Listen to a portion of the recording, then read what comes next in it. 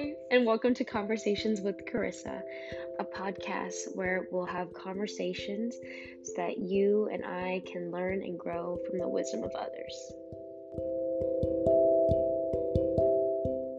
Hey, take three. Hello, my name is Carissa Pham, and welcome to Conversations with Carissa, episode 18.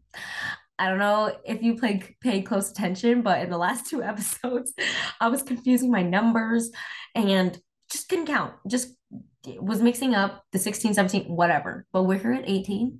If anybody is watching this when I do post these videos and I'm saying when instead of if, that way I put it out in there in the air.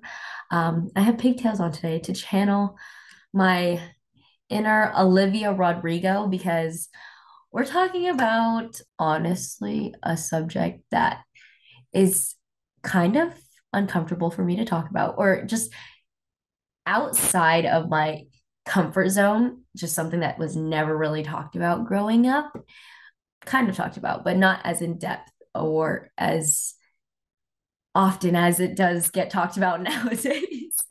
And that is loving and dating in college. But before we get into that, I want to say the quote of the day. And it actually comes from my teammate's roommate. Her name's Bella. We were talking on Taco Tuesday, and she was just talking about her self actualization journey and um, just a lot of the stuff that she learned through silence. And one of them was in regards to dating. She said that I can use this quote in my life and share it with others. So she basically realized that they're just some guy, or if they're just some girl. Um, and this will come into play when I talk about dating and like relationships later. My gratitude for today is, and as I pause, please think of your gratitude. Take this moment for like a mini gratitude sesh while I think. Oh my gosh, I know it immediately, ASAP. Not immediately, but I love spring coming. I despise allergies, but I've been sitting eating breakfast with these Japanese cherry blossoms and these birds flying by every morning, and it is the most peaceful thing to watch the flower petals drop like one by one and hear the birds chirp and see the light shine through the trees. I just kind of romanticize my life in that way. But that's what I'm grateful for. And I'm also grateful that I get to go home today. And now let's get into the episode. I've been thinking about putting on this podcast for a long time, but I didn't really know how to approach it. So bear with me as we go along. This is stuff that I've accumulated within conversation. And if you remember my first episode, I mentioned how I wish I learned what genuine love was. So I've been reading some books, having some conversations, and this is what I wanted to share with you. So the first thing I want to talk about is relationships in general. And the first thing that I want to mention is before going into any relationship, I feel like, it's really important to do a self dive of your attachment style and your past childhood experiences. It doesn't have to be childhood traumas, it can just be your experiences. And the reason why this is important is because if I've read in a few books that if you don't address it, it often shows up in ways that you wouldn't expect in your relationship or that you probably would expect, but you just can't put a name on it or you can't put your finger on it. So some of the attachment styles are anxious, yes, disorganized, and secure. So anxious is the attachment style that usually seeks approval, or this person has a sort of fear of abandonment. The avoidant one is usually the people who are like lone wolves and they don't want to depend on other people. So they often keep to themselves. And then there's the disorganized, which is when the person sees their partner as a source of like desire, but at the same time, fear. And like they want intimacy, but they also have a hard time trusting. So they're scared of getting hurt. So it's just like they want everything at once. And then there's the secure attachment style. And this is when I found this interesting, that they don't depend on the responsiveness or the approval of their partners. And it's based on honesty and emotional closeness. Now, take everything I say with a grain of salt. I've just read up on this stuff, Googled it, have follow a lot of social media on this stuff. So I'm not a professional doctor, but these are just the different attachment styles. And the reason why I say understand your childhood traumas is I think I kind of grew up with an anxious attachment style. Being, I'm going to say it, like Asian and a girl, there were a lot of times growing up where I wanted to be like the perfect daughter, the perfect student. And I loved seeing that A plus or that gold star or that green card, never seeing a red card pulled, if you guys know what I'm talking about. And I think that just kind of brewed who I am. And not to say that's necessarily a bad thing. I mean, it has helped me to achieve and set high standards for myself. But at the same time, I don't want to constantly live my life searching for validation from friends or partners or parents. I think in this stage of my life, I'm really just kind of learning that, hey, that's what happened in the past. That doesn't mean that has to happen now. So just recognizing I sought for approval a lot when I was younger, and I still kind of do, but it's by recognizing first part and then slowly weaning down and saying, hey, great job for that accomplishment, Charissa. Great job for this, this, and this. And finding that inner validation, I find helps to ease some of those big T traumas and little T traumas. Another thing is, I guess this can also stem from childhood trauma or if you witnessed it, but I have found that inequality or what may appear to you as inequality sometimes breeds resentment. And so, what I mean by that is inequality in terms of maybe status, quote unquote. If you go to a better school, or you got higher grades, or you have a better job, and you turn that inequality to, I guess, a measure of success within your relationship, and you don't see yourself as equal, or even in terms of like chores, if one partner does more of the chores and the other one isn't picking up their slack in any other regard, that inequality will often breed resentment, and resentment built over time leads to more resentment, and all those little itty bitty arguments wind up turning to bigger ones. So understanding that, I guess that doesn't fully tie to childhood traumas, but if you witness that a lot as a kid, know that that may come up when in relationships. Another thing that I wanted to mention about just dating and relationships in general is I have found, particularly even in my friendships, I idealize people a lot. I see the absolute highest and best in a person, and I kind of elevate them to a podium, which serves me well in some regard, and in other regards it doesn't. So it's not a strength, it's not a weakness, it just kind of is. And I've learned that I do need to often reel myself back into reality. Now, some people, I think my sister would be okay with me saying this. Hopefully. I don't know if she's listening to this. But what my sister does instead is everyone is in a hole, like everyone is in a ditch, and they have to slowly dig themselves out by showing who they are and through their actions. I, on the other hand, tend to like when I meet someone and I see something really great, like that is the thing that I see. I kind of fall blind to some of the not great things. And so there's two types. There's probably a bunch of other types, but that's just kind of what I've seen. And I'm learning to sort of be in the middle of both. But if you struggle with idealizing, sometimes you have to reel yourself back into reality and realize, guess what? They're just some guy, they're just some girl. Some other ways that I've learned to mitigate these three things, so the attachment styles, the childhood traumas, and idealizing, is learning how to pace.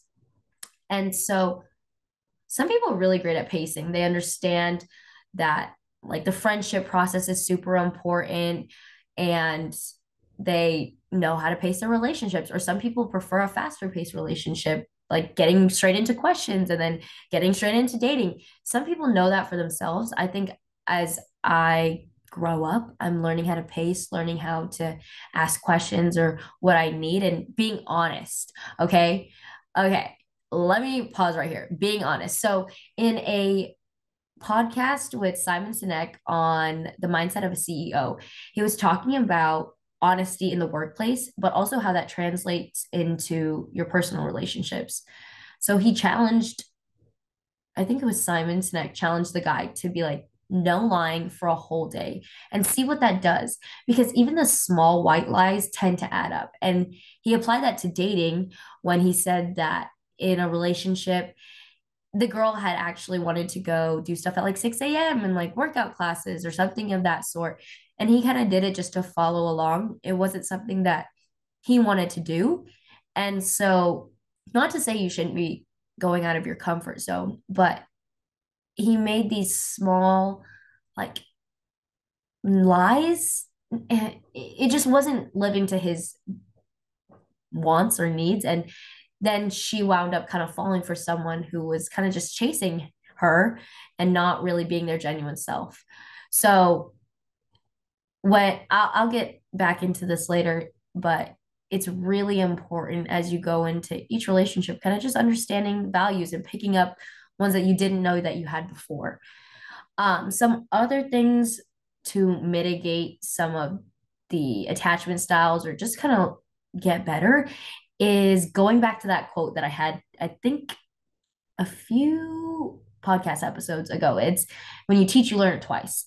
So this was from it was Simon Sinek. I love that guy. I love that guy. But I mentioned this story before where he had this friend who was really struggling in something in her personal life. And he had said, okay, well, let's meet up every single week and just kind of talk and see what happens. And so he found that when he met with her, he went up on a high and then down on a low, or she went down on a low. And this continued for weeks and weeks and weeks. And then they started trying something different. She started to give him advice on his life. And she found that when she started to process and really listen and be present to his issues and give him feedback, she started making improvements in her own life. So when you teach something to someone or when you try and give advice, you actually learn it for yourself. And I've had numerous conversations where I, you know, I'm like giving advice and I'm like, wow, that's really good. That's really good. You should use that for your own life. And so just remember, when you teach, you learn it twice. Don't be afraid to have conversations with your friends. That is something that I really struggled with, is being open and honest in entirety with my friends, because I thought I had to deal with it on my own. If that's not up your wheelhouse, I'm a big advocate also for therapy. I know not everyone can afford it, but if you're able to get help, it's nice to have a unbiased third party that can just hear out what you're thinking and allow you a space to speak out loud and work through your thoughts. Another thing that I have found, I think Selena Gomez said this in a podcast with Jay Shetty. She was super scared of earthquakes for some reason.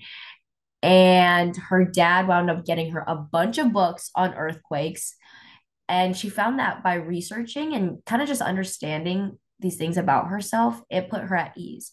So if that's of help to you, I have found my friend gave me The Art of Love. Thank you, Christy. If that's a more scientific approach to understanding love. I like reading posts by the holistic psychologist on Instagram. She posts a lot about like attachment styles and understanding childhood traumas. And then I am in the process of reading that book by Oprah. It's What Happened to You. This is just contrary to like what's wrong with you. Instead, the book searches to understand like what happened, like what are some of the reasons that underlie who you are. So those are just some of my recommendations. And Simon Sinek also on the mindset of a CEO. Love him. I've been singing a lot too. Anyway, skis.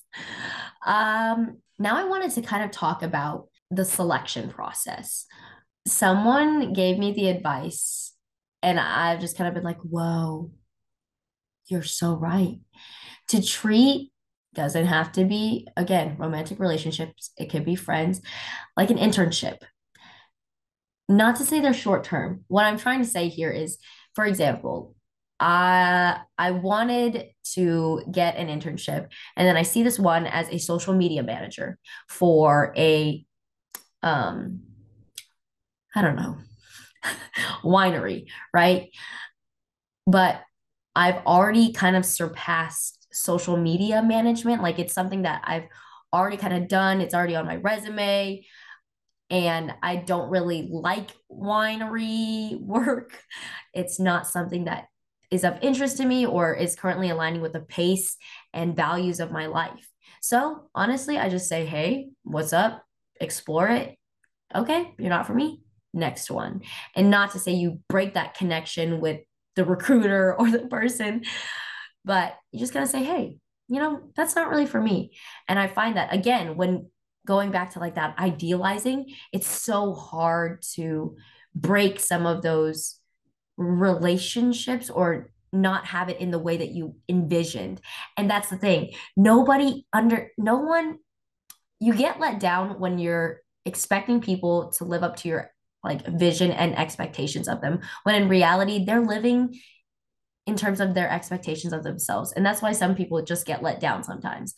And that's why when it comes to like the selection process, you don't have to take whatever comes. Like you don't have to have that one specific person.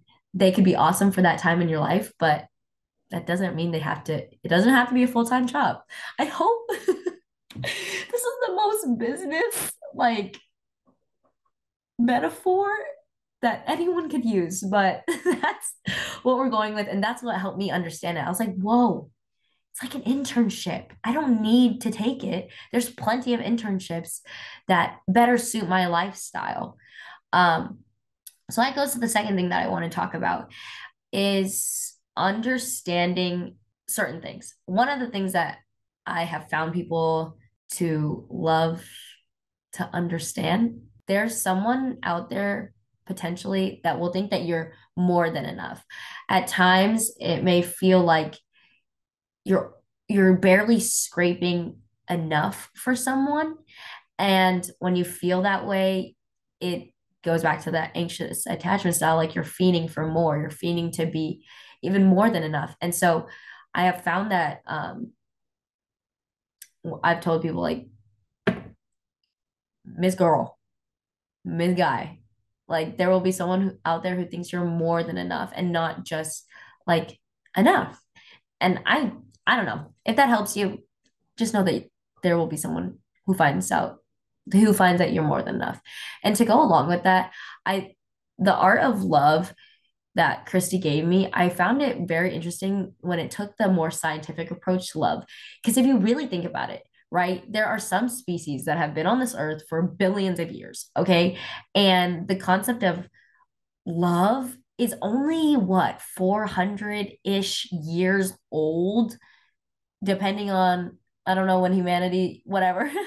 But like even back in Egypt or something or Vietnam, they had arranged marriages. That wasn't that long ago. And then that's still going on. And that is some people's vision of love. So to expect that we have this like fairy tale movie version of falling in love, that is only so new. So you don't have to put all that pressure on yourself to have this like in love, more than enough. Like there's someone definitely out there for me. Like, bro, chill. Like this concept of love is only so recent. And something else that Bella said to me was um don't view your life not as a long story, but a book of short poems. And what this does, or that was powerful to me because I had always envisioned like the end of my life as a set thing. Like I really envisioned uh, like this house, this like one person and blah blah blah blah. But that doesn't leave room for like the small individual poems that are happening in our lives. And I found that I don't have to have that big the end. Like I can just literally have my little hi- haikus, haikus, and be happy with those. The other thing is understanding your values and understanding that they are still actively in formation. I'll give it some examples of my values so you can know what I'm talking about, but I've found that in the selection process, you shouldn't have to compromise or lie about your values because there could potentially be someone out there who is like a jigsaw or 100-piece puzzle, and you're trying to fit the edge piece into the center of the puzzle. Like there will be other edge pieces that fit better. And you don't have to like meld your values to fit with this one person because they look a certain way or because you think that they match X, Y, and Z. Like, no, no.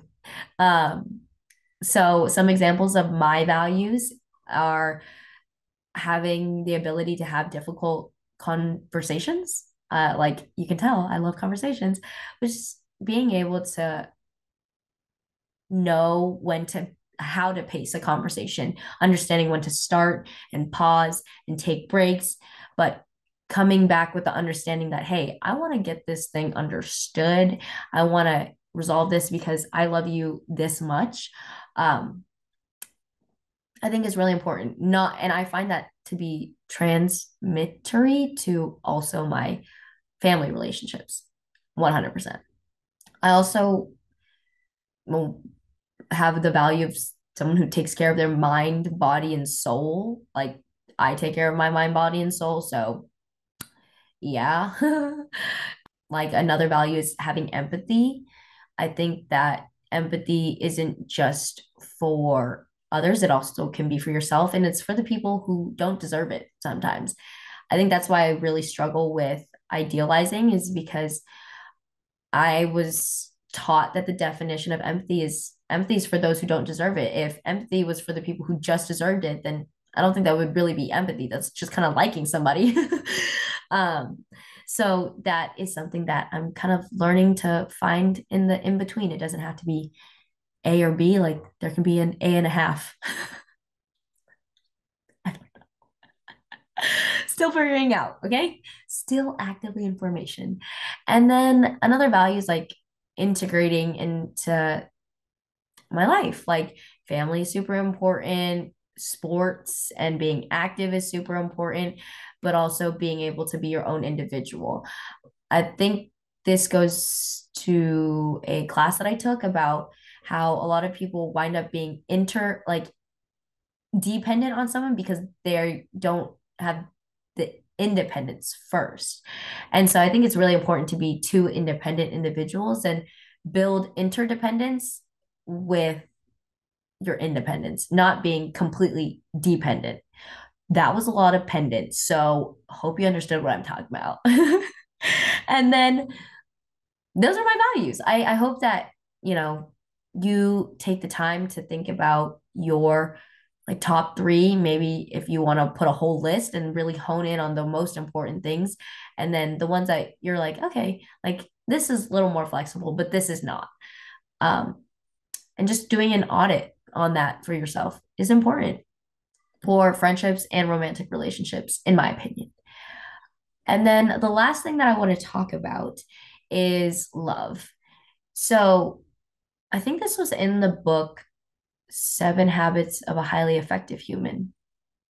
Either that or was a case study that I did for my 191P class, which was it's like a leadership and development class.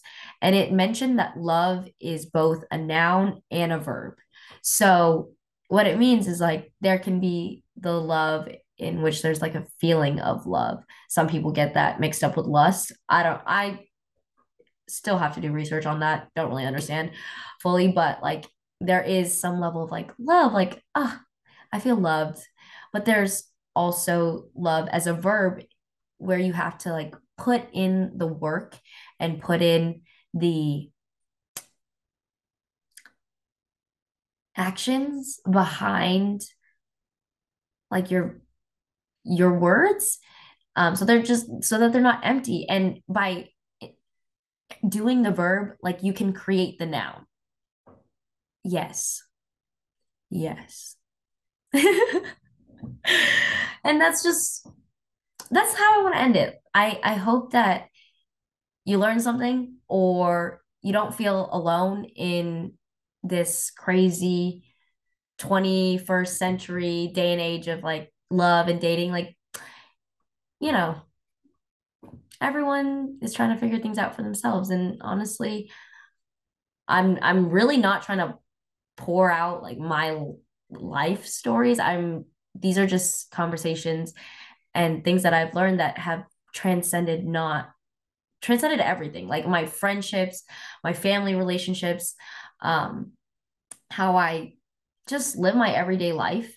So I'm gonna stop talking. As you can tell, this was a quite different thing for me to talk about. So if you liked it, give it a rating on Spotify. Share it with a friend if you think they would benefit, or they're just looking for some dating support. This is from like 20 different conversations this week. um, just so many people talking about dating in college. I don't know why, but yeah. Alrighty. Peace from the confines of my apartment. Okay, bye. You're loved. Love you. Love you. As Emma Chamberlain said. Okay. Peace.